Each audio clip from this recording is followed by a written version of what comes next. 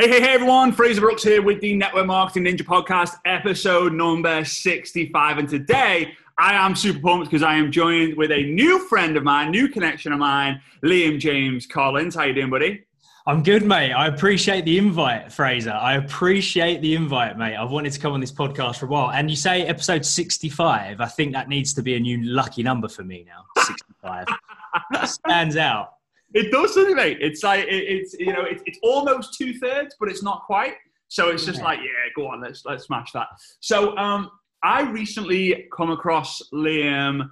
It was to be honest with you, it was probably 2 years ago because I come across a business partner of his, and I just kind of did the research and looked into different people. Whenever the word coaching is involved, my ears kind of like prick up, and I'm like, ooh. And he's going to share more about his story in a minute, but it was actually, I think, last week, and I'm on Instagram stories, and I've recently followed him, and I'm kind of having a little scroll through. To be honest with you, mate, I spend more of my time scrolling the Zoom feed, the story feed, than I do the kind of like the news feed. It's been an interesting shift that I've noticed, and I come across you're in your like incredible penthouse apartment in London. Congrats on that, by the way, bro. That looks flipping awesome. To have an outdoor space in the London area, we all know that means something's going right.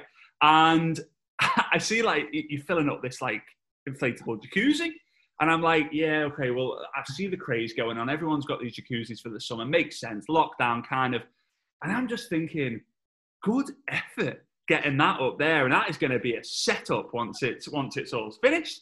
So bit by bit, story by story, this jacuzzi's filling up. It's filling up nicely. And then, I don't know, maybe a few minutes later, Disaster. What happened? Do you want to share what happened? It's just a disaster, mate. Just a classic disaster. I'm there thinking, yeah, I've got this jacuzzi on my rooftop penthouse in London, loving life, putting it on the stories, showing everyone. And then the most ridiculous thing, mate, I didn't even buy a hose. Like, I bought this thing, I didn't even buy a bloody hose. So my wife's there, like going bucket by bucket, filling this thing up. I've just ordered a hose on Amazon, and she's like, yeah, but it's going to take 24 hours to get here. I want to jump in the swimming pool. Bucket by bucket. And then we've got this gigantic sort of like plastic tub thing. And Claudia, my wife, was like, why don't you just fill that up? Go and fill that up. It will like do half the jacuzzi. I went and filled it up, dragged it through the bathroom, like into the living room, like put it on a little bath mat and dragged it through. And mate, the second that I tried lifting it, the whole thing shattered. And my living room was a swimming pool. The whole thing was drenched. But you know what, mate? Focus on what you do have control of. That's right. Focus on what you don't. And in that moment, what did I have control of? I had control over how much I laughed at that situation. I could have got pissed off. I could have got angry. What's the point, mate? What's the point? So I put it out there to the world, and you found it funny, Fraser, anyway. I wasn't like LOL where I'm like, lol. Yeah. I was like genuinely like, that's hilarious. And the fact that you were just like, you got to see this, and the whole floor. Anyway, guys, maybe it was one of those things where you have to kind of see it to believe it, but it was just super funny. So maybe before we kind of get into this and share your story and stuff, I just want to ask you some really simple, quick fire questions. Now, the quick fire questions are very quick to, The quick fire questions are very quick to ask. Not everyone answers them quickly though. Why? Because I'm the guy who goes off on a tangent and I end up talking about completely different stuff, but that's just the vibe we kind of go with here. So, pizza or pasta? Pizza. What type? As much meat as you can with as much cheese in that crust as possible. Oh, a cheesy crust. Yeah. I don't do a thin pizza, mate. I don't do a thin pizza. That thing needs to be puffy as fuck. Deep. Yeah, exactly. All right. So beaches or cities? Beaches. Flip-flops or sneakers? Flip-flops.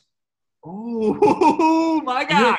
When you said, look, most people don't answer this quickly, I thought to myself in that moment, I was like, I'm just going to answer instinctively. And now, so far, every answer has really surprised me. It's like, I never wear flip-flops and I haven't been on the beach for 30 years. Yeah, exactly.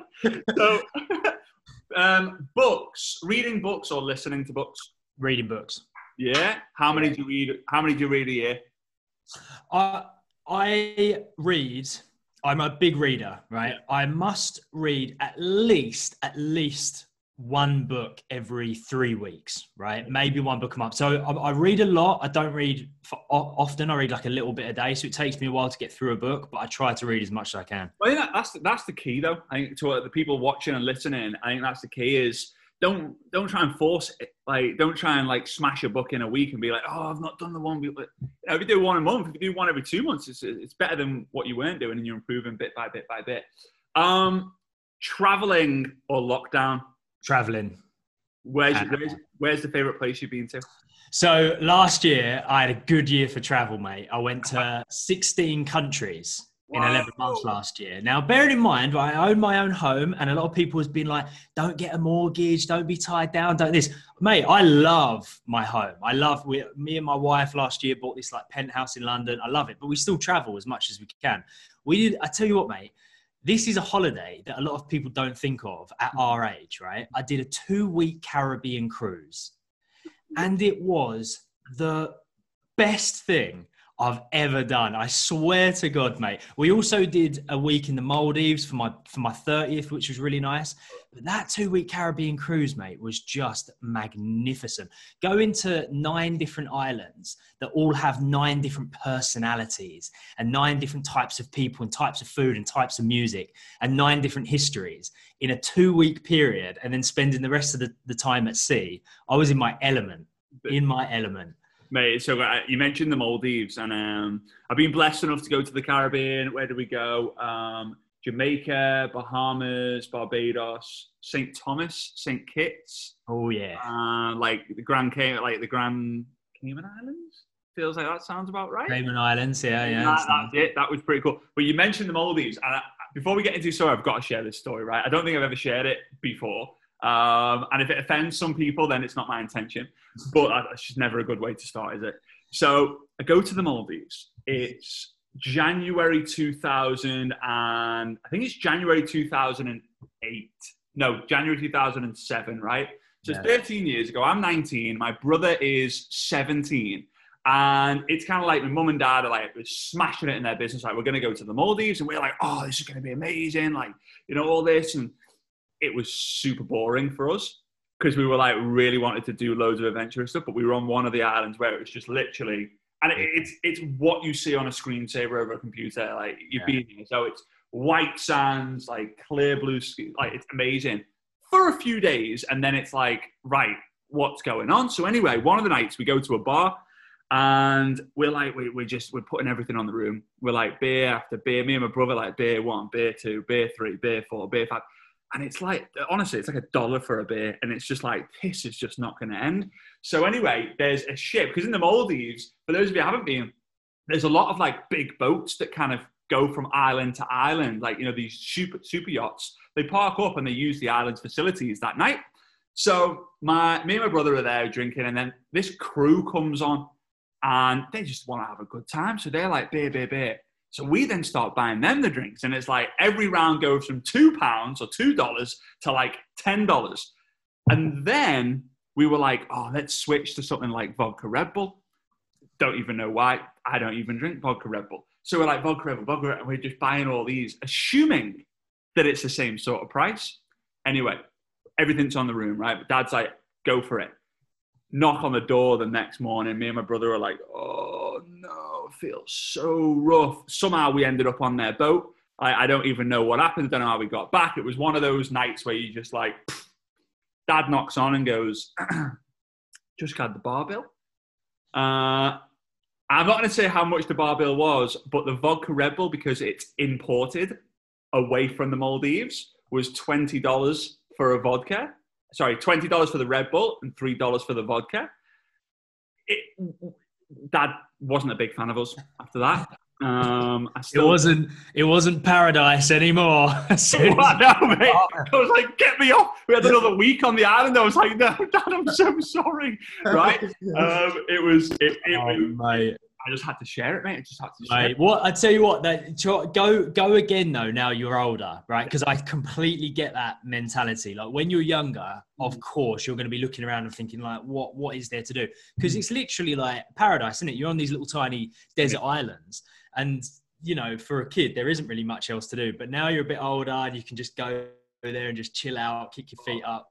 Like, it's a paradise, man. It's a paradise, isn't it? So let's kind of switch gears. And I appreciate your time, by the way, mate. And I know you're a busy guy, and we're going to talk about that in a minute. But tell the guys about your story. Obviously, I like to edify. It's important. But at the same time, I believe that sometimes when you edify, you can miss key components of the story. So I think it'd be cool you just literally sharing your story as basic or as in-depth as you want, just so the listeners and the watchers can get to know Liam James Collins a little bit more and how you can help the world. Definitely, mate. Definitely. Well, I was an actor for a long time, and I was a successful actor as well. I was very proud of that. You know, when I was 19 years old, I woke up one day and I said to my mum and dad, you know what? I think I want to be an actor. Now, I'm this like 19-year-old working class young man, and the people that I spent time with would never, ever even have considered something like that. They wouldn't want to venture away from the group. They all dressed the same. They all looked the same. They all spoke the same. They went to the same places. And if you were sort of slightly different and you did something slightly out there, you were a bit of an outcast. And I was like, I want to be this outcast because I feel like I want to be an actor. So I walked down to like my local amateur theatre one day and I was like, look, I've never done this before, but I really want to be an actor. I think I'd be quite good at it. Mm-hmm. And they said, look, we've got an audition next week. I auditioned for this play. I got the part.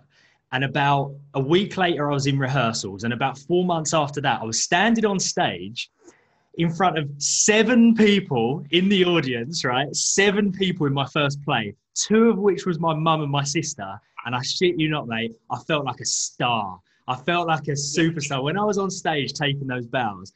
And that's where it all started for me. And then I ended up doing more theatre. I went to drama school. I did some really good television. I started to do really good film roles.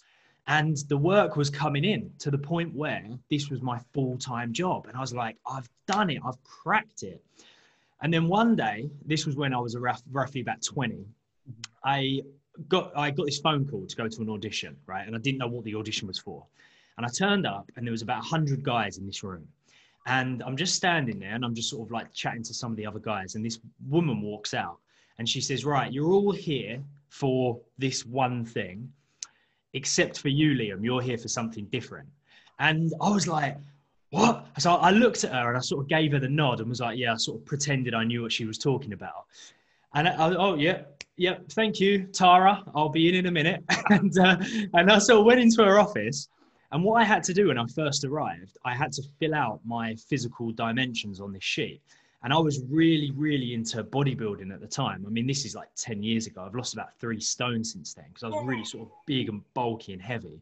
But from 16 to 20, I was just like this big sort of lumpy mess. And but because of that, I knew down to the millimeter every single physical dimension. Like honestly, bicep, tricep, thigh, neck, like forearm even.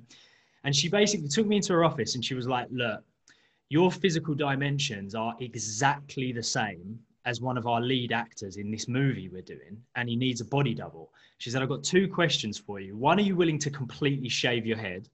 And 2, are you free for the next 6 months? And then I had a holiday booked and she was like, trust me, cancel that holiday because this is going to be the biggest thing you've ever done.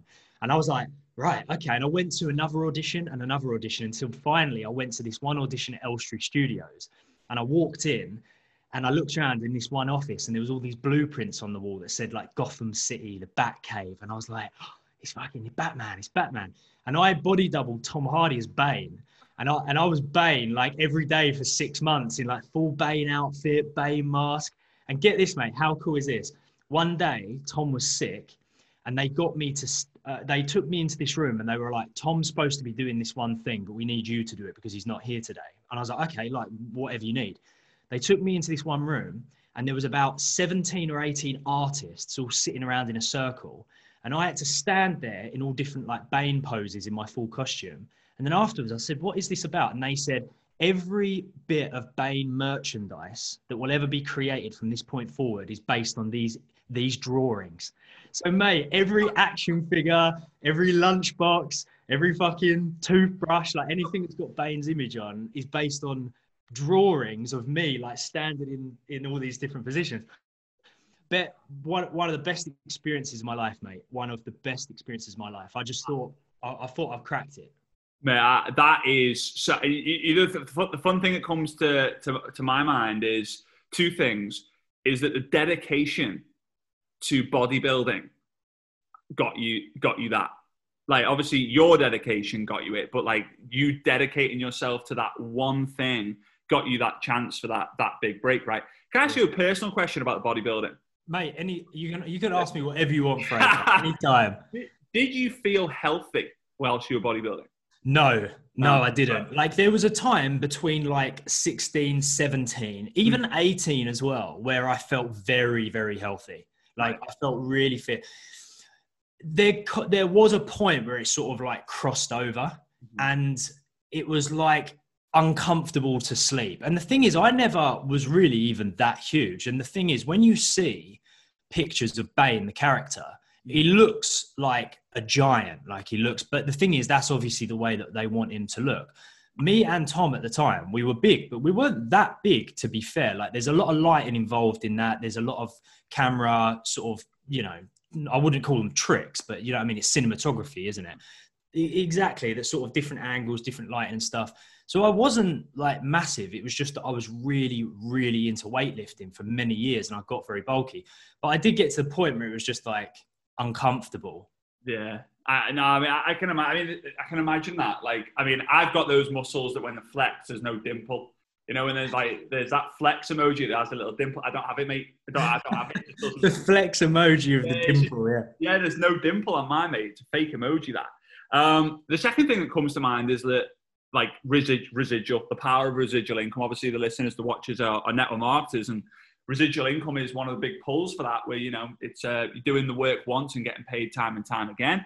And when you're stood there and you are doing your work, being modeled and being, you know, drawn and being taken, you know, the paintings and the pictures are being sketched out, that happens once. But all this, people are buying merchandise and buying fancy dress costumes and all of that, like, today. And the Batman Studios or DC or whoever created it, they're the ones who are making a pull on that as well. So it's amazing. So from that moment, because obviously you and I have chatted before, but from that moment, what happened? So, of course, I'm thinking I've cracked it. Right, I'm 20 years old and I'm on set. I'm literally sitting there having lunch with Morgan Freeman. He's telling me his fucking life story, and I'm thinking that you're actually quite boring. No, that's unfair. That's unfair. He's a fucking great guy, right? But everyone's always a little bit surprised when I say that Morgan Freeman's not that interesting to talk to. Got a great voice. Because he just seems like the most interesting man on earth. But like he's mate, I don't know. Maybe he was having an off day. But he has an off day, yeah. But I'm there, like, literally just having lunch with like Morgan Freeman, Michael Caine, Christian Bale, Tom Hardy, Anne Hathaway. Like, it was like the creme de la creme of actors. And I'm on set. Christopher Nolan's like giving me direction. I'm like, I have made it in my head. I've made it. And then when that came to an end, I went to drama school. I had really good TV roles. Talking about residual income, I did this one part for the BBC called D-Day. It was like a war drama. And every so often, I'll get the old £6.66 check in the post because they've just sold it to Finland or they've just sold it to like one little town in Sweden. But yeah, I ended up doing like this really good like TV stuff. And then one day, mate, it just stopped. It literally just stopped. Me and my wife moved into this lovely apartment in the middle of Borough Market. And I'll tell you a story about that as well, Mick. We got, I'll revert back to that in a minute. But me living in Borough Market, something significant happened there, which I have to tell you about. But we lived in this little apartment in Borough Market. But then all of a sudden, I haven't got any work. Like, if I'm not acting, I'm not eating, I'm not paying my bills. And then all of a sudden I get quite desperate for it. And that's not a good look. The rare auditions that I did go to, I was going needing this job. And it's not a good look, mate. And I wasn't getting the work. So I thought to myself, right, I need to be able to pay my rent. And I do need to be able to go to auditions when they come up. What can I do? I became a postman. Right. So there was one area near London called Richmond that was hiring. I knew Richmond really well because it was near the drama school I went to, London College of Music. I went there I nearly said audition then. I interviewed for the job, got the job, and then I was a postman. I was like, okay, right, I'm a postman. I can pay my bills, and it will only be for a couple of months. Go to auditions. 1 month goes by, 2 months goes by, 6 months, 1 year, 2 years. And all of a sudden, I wake up one day and I'm like, I'm a postman now. Like, I was an actor. I was working side by side with Tom Hardy every day. And I shit you not, mate, I went from working with him to delivering his post. And there was this one time I knocked on his door because I literally needed a signature for a package. Mm-hmm. Now, bearing in mind, this is years later. I'd lost loads of weight. I wasn't big and bald anymore. In fact, I had hair like halfway down my back and I had a big beard. And he opened the door and he looked at me almost like he thought, I kind of know who this guy is, but maybe is it just because he's the postman? And I couldn't even bring myself to say, do you remember me? And instead, I just sort of froze. And then I went, bye. I just sort of backed off. And I felt like I was like floating backwards going, bye. And I was like, and that was the point, mate. I thought, I felt like I was really making something of myself. Then I feel like I really crashed. And I was sitting around the dinner table one day with my mum and I said, you know what, mum, I've come to the decision. I want two things. I want to work for myself, pick my own hours, decide where I work, how I work, and all that stuff. And I want to genuinely help people. I want to make a difference in people's lives.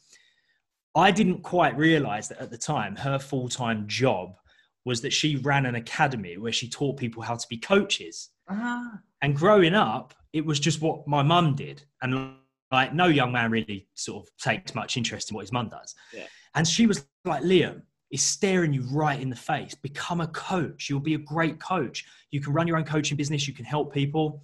So I was like, okay. So I dived in, became NLP practitioner, NLP master practitioner. I became a coach. I studied it, mate. I just loved it. I absorbed it. Mindset development, confidence development, breaking down limiting beliefs, breaking down your barriers. I was like, this is what I'm supposed to do. Mm-hmm. And then I started a coaching business. I quit my job as a postman and that grew and grew and grew and grew. Mm-hmm. And there are two moments in my life, two very significant moments that have proven to me the power of coaching. Mm-hmm. And that is having lived through the London Bridge terror attacks in Borough Market, which was a significant moment in my life. Mm-hmm. And very sadly, losing my dad to suicide, mm-hmm. October 29th, 2018. Those two occasions, mate, in my life have proven to me that what I teach is the real deal. Mm-hmm. I don't coach people. Now with the coaching masters, I qualify and accredit people as coaches. And I know I don't just do that because it's a nice thing to sell. I do that because coaching is the number one thing that has allowed me to thrive and survive through those two mm-hmm. parts of my life, those two moments in my life. So it's real, this stuff. It's fun. I don't think people really understand the power of fulfillment until they get it and they lose it. Like when you feel fulfilled and then you stop feeling fulfilled, like it's a void that it's very difficult. You can't replace it in any other way. I think one of the analogies is smoking. People kind of get that fulfilled feeling. They're like, oh yeah, and then they stop and they're like, oh, where do I get that release from? Where do I get that kind of fulfillment from? And then it's looking at other things to try and fill the void in as well. So, man, I appreciate the vulnerability and sharing that story. I can't even imagine, just because I thrive off growth, right? So I thrive off growth a lot. I can't imagine the knock, knock, knock, pretty much knowing that it's his house, probably not knowing that he's going to answer, but like knock, knock, knock. There's I was sat on a table with him a couple of years ago and now I'm not. I can't even imagine that. So first of all, congrats on not letting that consume you and not being one of those if only, because you could have quite easily been like that. Very easily. So I've seen you've done some big events. It's so awesome to see. I've seen so many posts of the students and the kind of the family that you've kind of created with the Coaching Masters. What do you feel are like the most common things that you've had to help people get through in order to reach the success that they've had? It's interesting because when it comes to coaching clients, right, as a coach, now the thing is I very much wear 3 different hats when it comes to coaching. There's Liam, the coach that coaches other people, that coaches, your individuals or your organizations, just the coach. There's Liam, the trainer, where I train, qualify and accredit other people as coaches when they want to do what I do. And then there's the individual Liam who needs his own coaching in order to keep his head on straight, in order to thrive and survive through adversity, turning your adversity into an asset, moving forward, driving forward, like surviving the terror attack, like losing my dad. So it's interesting because what I really like about your question is I help people in all 3 aspects there. When it comes to the individuals that I coach, what I found with my clients is 100% of the time, my clients come to me with this problem and a lack of confidence, right? I've got a really bad relationship with my partner and I lack confidence. I really hate my job and I want a new job and a new career path and I lack confidence. It just seems to be this kind of overarching thing that a lot of people experience. And then they reach a certain point when they're sick of it. They don't want to experience it anymore. They want to feel confident and they go to a coach. And confidence coaching is not even necessarily what I do, but there's such a boom for confidence coaching because it's that one emotion, that one state that people, when they lack it, it can have a devastating effect on their everyday life if there's this sense of unconfidence or a sense of anxiety or worry.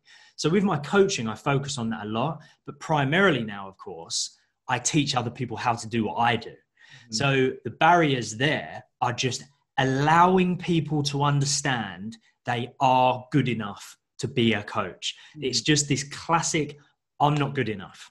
This classic sense of lack, like I'm not smart enough. I'm not confident enough. I'm not outspoken enough. Oh, I couldn't stand up on stage in front of 1,000 people and do this talk. I need to instill within people that every single person on this earth is completely and utterly unique.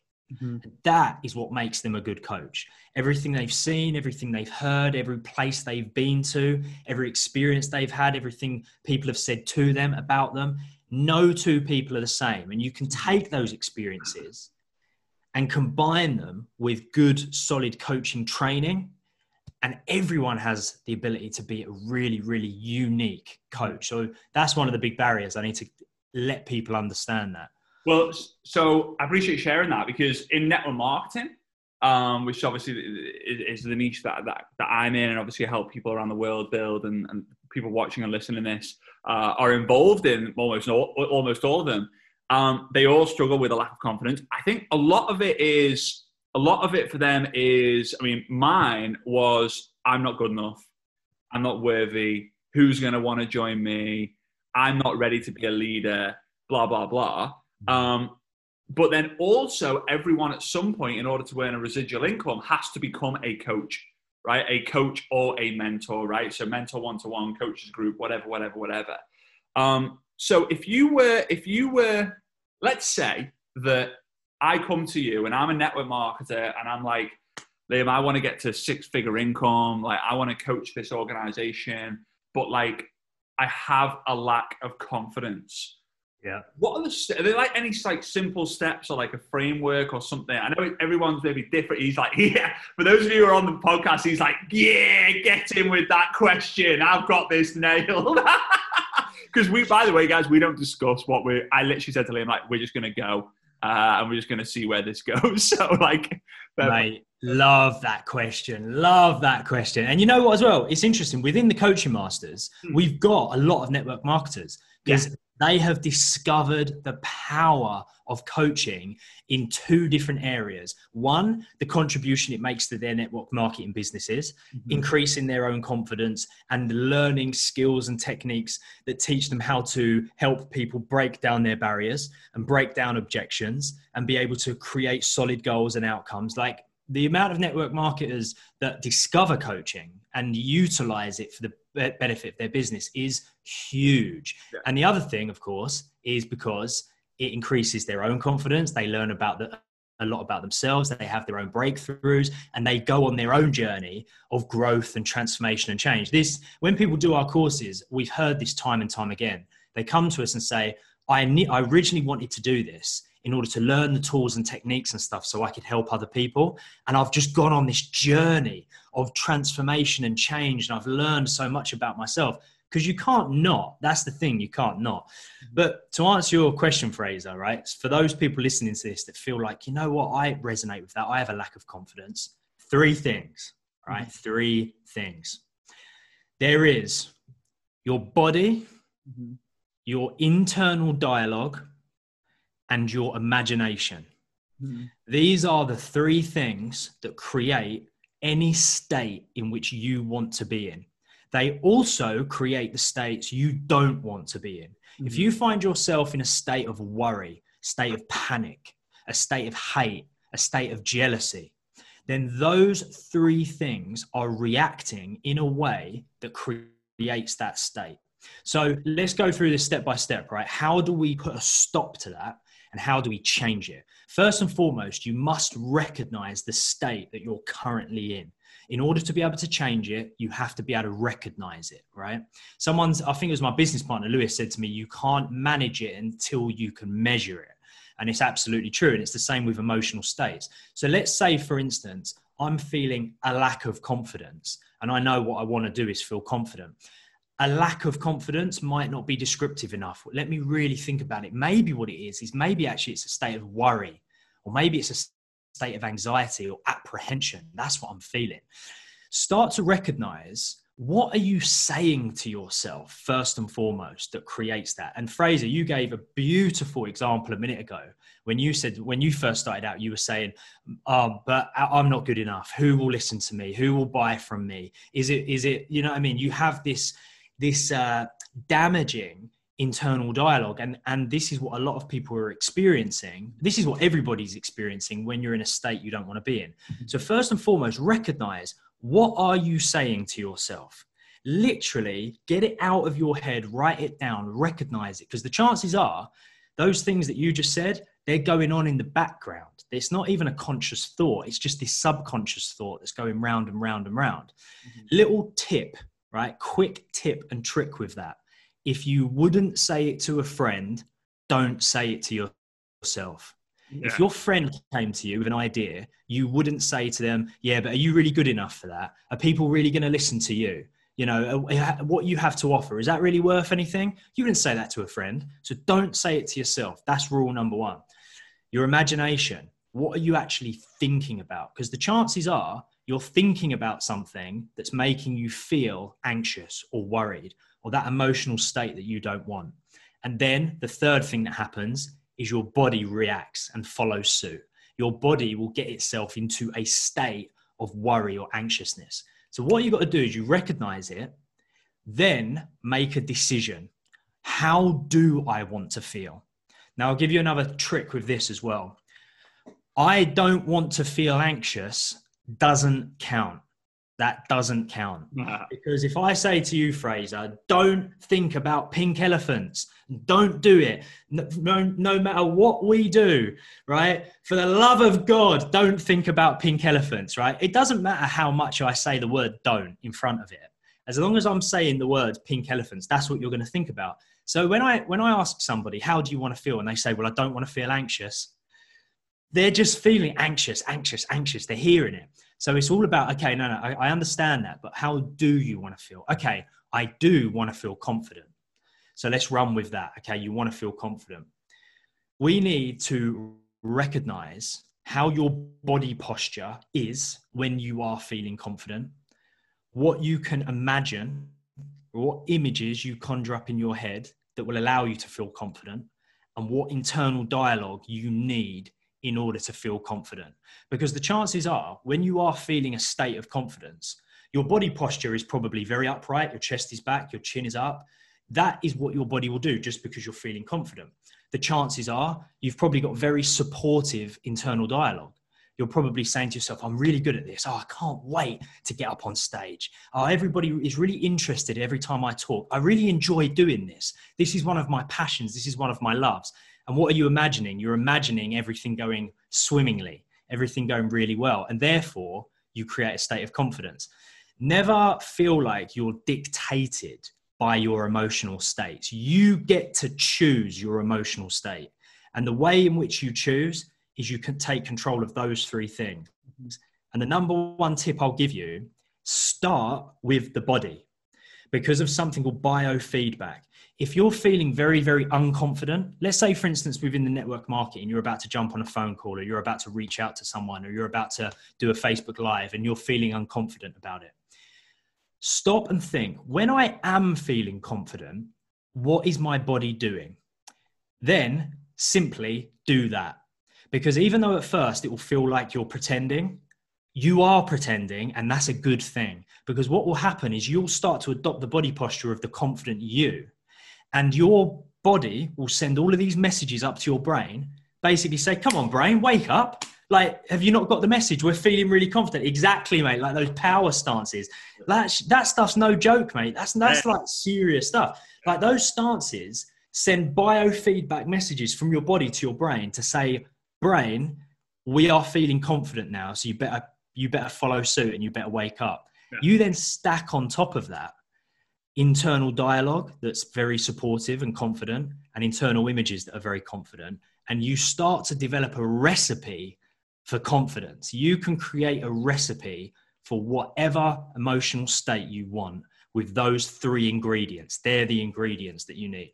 Love it. I absolutely love it, mate. It's I've over the years I've had to, deal with my own demons, and I love simple steps. So I've always followed trace it, face it, erase it, replace it. That's kind of what I trace where the problem is. I trace like, right, okay, I'm really dealing with I'm struggling with comparing myself to other people. So then I'll face it. I'll be like, listen, I'm not comparing myself to other people. I need to compete against myself and yesterday's version of me. Then I'll erase it. Be like, right, forgot about it.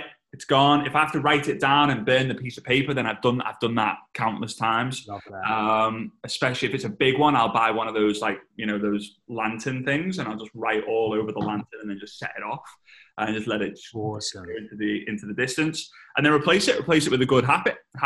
So I love that you said that, mate. So with the word confidence, I think the word comparison is also going to be, his face. There we are. There we go. He's loosening up.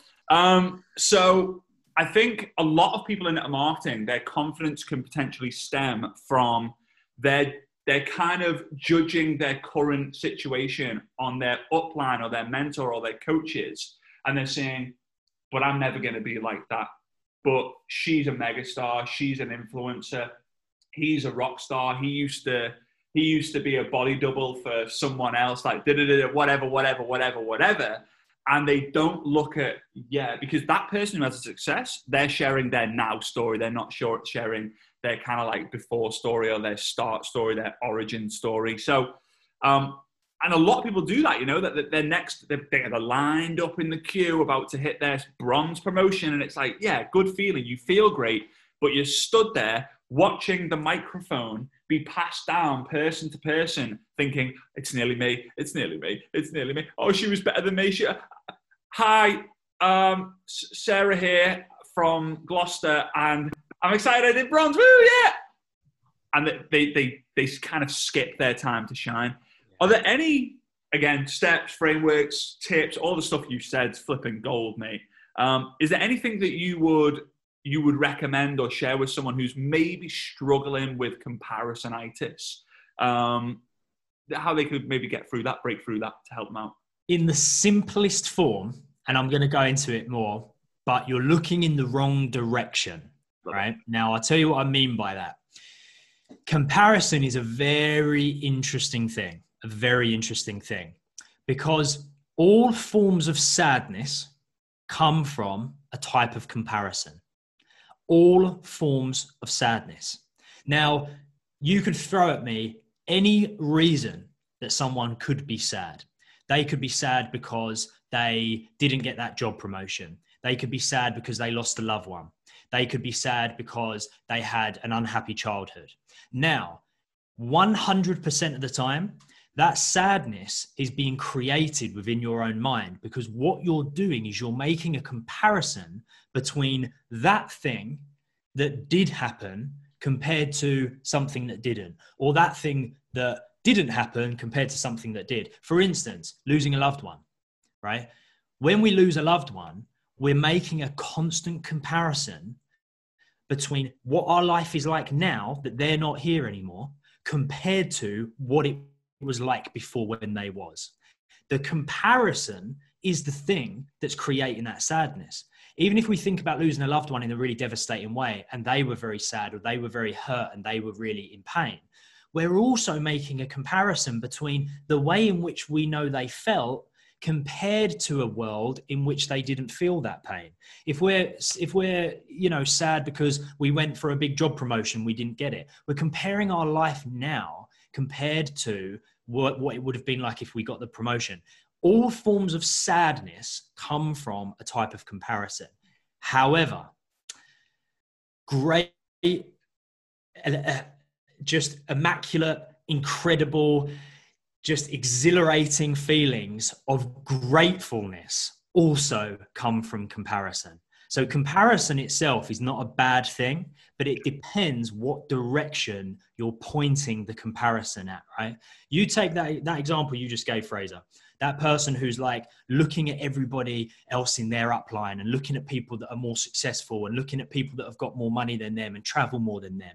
Now, if you make that comparison, fucking absolutely, you're going to start to feel pretty shit, right? You're going to really start to feel pretty crap about that. However, if you stop that in its tracks and you reverse the comparison and instead make comparisons between yourself and those that have less than you, that is where you start to feel grateful. I'm very grateful for what I have, because actually compared to that person in that country, in that situation, I've actually got a hell of a lot.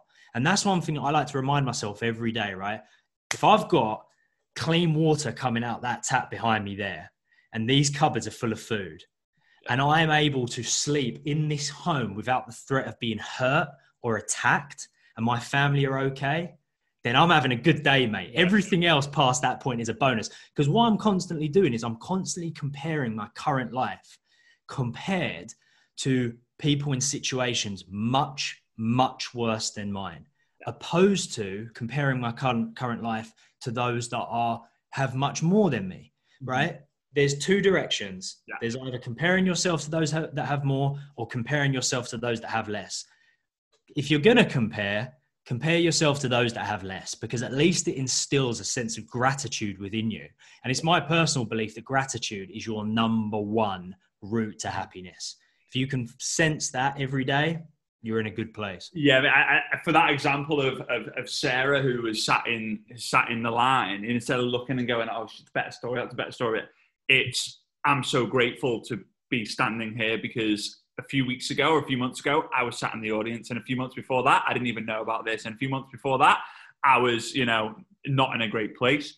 Having an attitude of gratitude expands your magnitude and lengthens your longitude. Right? It just is the way forward.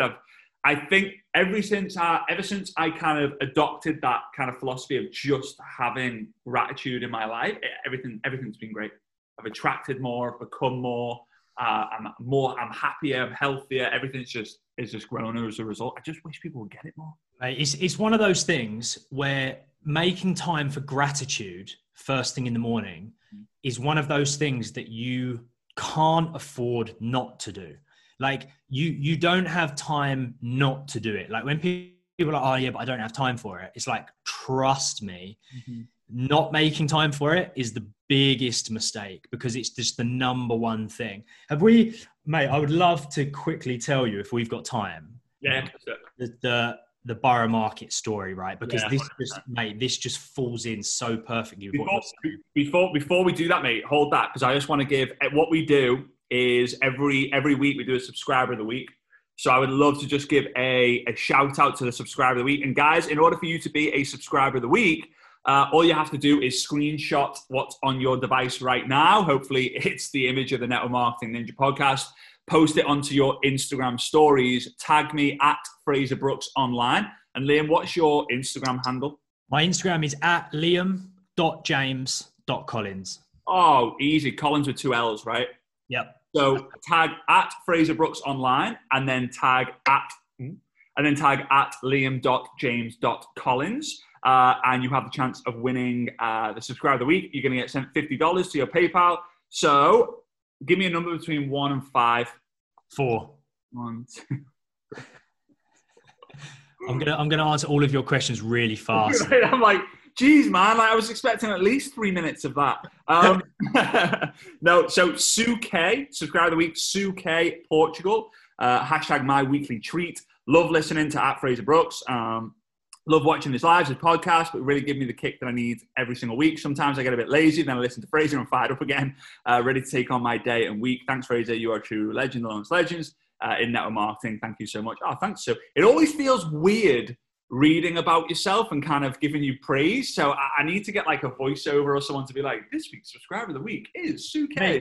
You've got your own GIF. You're at legend level now. As soon as you've got your own GIF of you standing up on stage, giving it everything you've got, you've automatically reached legend level. It's just fact. Yeah, it's fun times. I'll share with you how you can do that. But yeah, Sue K, if you drop me a message on Instagram, just to let me know that you are Subscribed of the Week, I can get that money sent over to you. So yeah, Subscribed of the Week, well done. So yeah, sorry, buddy, just wanted to make sure we mentioned that. So this story about Borough. I promise I will keep it brief because I know your time is very, very valuable, mate. Of course, I appreciate it, but it's just it fits in so well with what you're saying. So it was 2017. Right, warm summer's evening. Me and my wife are at home. We've got these huge, lovely bay windows in our Borough Market apartment. We're on the first floor above this pub called the Southwark Tavern, which is like one of the most popular pubs in London. Right on the corner there in the middle of Borough Market. Warm summer's evening. There's just love in the air. There's just good times in the air. People are outside. I think it was a Friday or a Saturday. People are drinking. People are laughing. People are having a great time. We're indoors watching a film, but then we hear a fight break out, right? So me and my wife went up to the window, lean out of these big bay windows just to see what was going on. We're just being a bit nosy. And it's like, no big deal. It's a little scuffle. Police turn up. They say, you go that way, you go that way. All is good, right? So we decide to just watch the world go by, right? We just decide to watch the world go by. It's a lovely summer's evening. We're not in a rush. And London is our favorite city in the world. We're right below the Shard and we're just loving life, right? Then all of a sudden, I hear what can only be described as commotion, right? Commotion. Glasses smashing, tables going over, and like rustles of a bit of fear, right? And instantly I think, fucking hell, this fight has kicked off again, but now it seems like it's much bigger than what it was before. And it gets louder and louder and louder until all of a sudden it screams, right? Screams. I'm talking the sound of terror. And instantly then I know this isn't a fight anymore. This is something more serious. We see people running, right? Running, hiding under cars, running down into the underground. Hundreds of people just like, almost like from a bird's eye view, like ants just going whoosh. Then when I look out and I look down into the market and I just see people getting stabbed, right? These 3 men, which I now know there was 3. At the time, I didn't have a clue what was going on. People being stabbed in the chest, stabbed in the back, stabbed in the face. Just, I'm talking like horror movie standard. And I swear to God, mate, instantly I thought, is it a movie? Like I've been on so many movie sets in my time where I've seen sort of like chaos, whether it be a war movie or like an action film. And I'm like, is it a movie? I don't think it is because there's no camera crews anywhere. There's no vans and there's people like genuinely being killed. So then all of a sudden, me and my wife are obviously in this sort of like half state of panic, half state of what the hell do we do? How can we help? Can we not help? Just pure fear as well. And these attackers were just killing people. And of course, everybody was running. There was this one guy who was holding this like metal chair that he found in a restaurant. Bravest man on earth. Trying to fight off these 3 attackers who have got knives and they're trying to stab him. And he's like trying to fend them off almost like this crazy lion tamer. And all these police cars were just going zoom, zoom, zoom, and just going straight past the scene of the crime. Oh, are you still there, Fraser? I think. Yeah, I'm here, mate. You're frozen on my end, but I'm still here. Good man, good man. So all these police cars were like going vroom, vroom, driving past Borough Market, because what had happened is these attackers had crashed a van on London Bridge, and they were all going to London Bridge. They didn't know that the attackers had already made their way down into the market. So this guy walks out in front of one of the police cars, flags him down, points in the market, and this one police car sort of cottoned on to what he was saying, screeched around the corner, went into the market, and then they were just out of our line of sight, and then we just heard a series of gunshots, like doo, doo, doo, doo, doo. But we didn't know who was shooting who was getting killed. Like we didn't know what was going on. So I leant out of the window. Oh, sorry, mate. I think I've frozen again. No. I'm here, bro. I'm here. Oh, you're still here. Oh, the sound's all good, but it's the screen's frozen. Mm-hmm. So yeah, in that moment when the police car went round the corner and we heard these gunshots, I leant out the window, and obviously more and more police were turning up, but we didn't know what the hell was going on. So this one police officer shouted out to us and said, "Get out of the apartment because we think there's a bomb in the pub." Right? Now, the Manchester bombings at the Ariana Grande concert had happened about 2 weeks before, and it was on everybody's minds. Now, I'm talking, it's us in the pub, paper thin floor, and then just we're above the pub. So we're in this like major panic, and this police officer is going, get out of your apartment. Then this second one starts going, no, stay there, because there are people being stabbed down here. You don't want to come outside, like you don't want to be out here. So we're like, what do we? One police officer saying, no, there's a bomb we think there's a bomb in the pub, get out. The other one saying, no, there's people getting stabbed, stay there. And I swear to God, mate, it felt like I was staring down the barrel of a gun. Yeah. 30 minutes that went on. And me and my wife are literally like, where would have the least impact? Is it the bed? Is it the kitchen counter? Is it the sofa? Until eventually, after about 30 minutes of just this awful, agonizing, what do we do? This one police officer said, right, you have to get out now because we really think there's a bomb. You have to get out. I opened up my front door and looked in the hallway thinking there could be one of the attackers in the hallway, like creeped through the hallway with my wife, went outside into the chaos and just had to run all the way down Southwark Street to Blackfriars Bridge. And we ended up talking to this one BBC reporter who let us stay at his house because he was like, you're not going to be able to go home for a long time. And we couldn't go home for 10 days. And when we were running down the street, there were just people like laying dead in the street. There was people like being worked on by the very few ambulances that managed to get there. It was horrible, mate. And every day since then, mindset, those three things I was telling you about, imagination, internal images, body posture, gratitude, everything that I coach people on and everything that I teach to people has played a huge part since that day in 2017. I think it was June 3rd, 2017. And mate, how easy would it be for me to have felt hate and judgment and fear on a daily basis after that? And I know that I need it. And my wife, Claudia, she was having really bad panic attacks and I was coaching her through it. And I knew what we needed forgiveness, gratitude, lightheartedness. We needed laughter in moments. We needed huge amounts of gratitude as well. We needed confidence. We needed to be able to see far enough into the future to plan what we were going to do the next year. And it's just one of those things where that and losing my dad, I know coaching really works because it's just taken me through those moments. And that's what's brought you to the mission that you have right now. And your mission, because I saw it online somewhere and I was like, oh, yes. So your mission is? My mission is to make coaching as fashionable as having a personal trainer. No one has a problem saying they have a personal trainer. It's a badge of honor. It's a fashionable thing.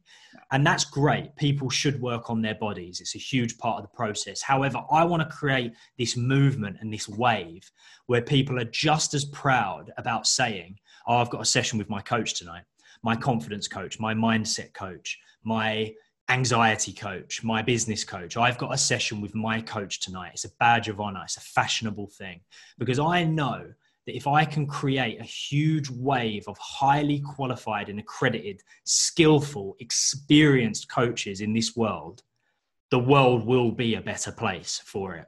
So that is my mission. Well, buddy, I appreciate you. That was flipping awesome. I am a note-taking addict, so I take notes on literally everything I hear. For those of you who are watching on the YouTube channel, you'll probably be able to see me kind of taking notes of when I did. But so good, mate. So good. And I love, it's very rare to find good storytellers.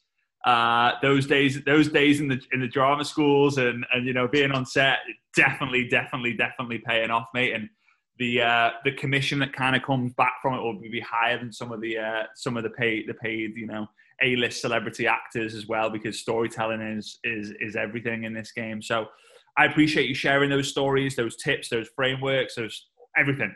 And I really, really appreciate your service to many, because Jim Rohn said it, greatness to many is that's basically what life is all about, what we've got to be focusing on. So I appreciate it. And for those people who listen to the podcast, you have your own podcast as well.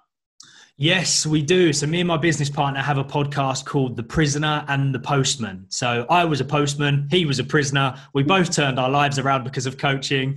And now we share details on mindset, motivation, business, and the occasional episode where we go a little bit dangerous and maybe we talk about conspiracy theories and just have fun with it. But guys, if you're interested in mindset, business, motivation, and you just want to hear some great stories and get some great tips, The Prisoner and the Postman podcast is where to go. The Prisoner and the Postman. And is that just on the Apple Podcast, Google Podcast? Yeah, mate. It's on all of them. Spotify, Apple Podcast, Google Podcast. iHeartRadio, whatever it is. Like just the random ones. It's like, what? One listener a month on there. Like, it's great. But yeah, buddy, I appreciate you. And guys, if you want to help us raise awareness of this podcast, it's now consistently top 5 entrepreneurship podcasts in the UK right now. Just do us a favor and share Network Marketing Ninja with your network marketing friends and family. I'd appreciate it. And I look forward to seeing you on next week's episode. Appreciate it, guys. Big love. See you soon. Bye-bye.